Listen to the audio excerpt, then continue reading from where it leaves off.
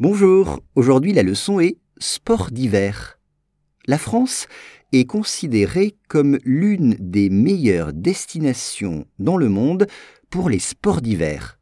Once again, la France est considérée comme l'une des meilleures destinations dans le monde pour les sports d'hiver. Alors on commence avec « est considérée ». Vous le savez, ça ressemble à l'anglais « considered ». Elle est considérée.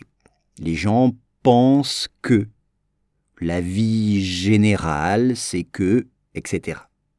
On peut dire, ce podcast est considéré comme le plus drôle sur Apple Podcast. Ce podcast est considéré comme le plus drôle sur Apple Podcast. Drôle, c'est amusant. On dit considéré comme.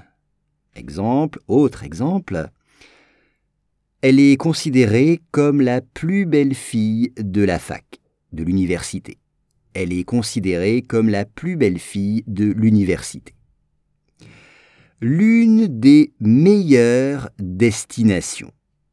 L'une des meilleures destinations. One of the top destinations. Une des meilleures destinations. Exemple, dans les Alpes, l'une des meilleures destinations est Val d'Isère.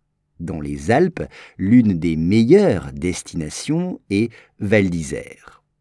Dans le monde, around the world, dans le monde, pour les sports d'hiver. Alors, les sports d'hiver, winter sports, les sports d'hiver, c'est-à-dire le ski, ou le patinage, ou la luge, tous ces sports qu'on pratique quand il y a de la neige en montagne, ce sont les sports d'hiver.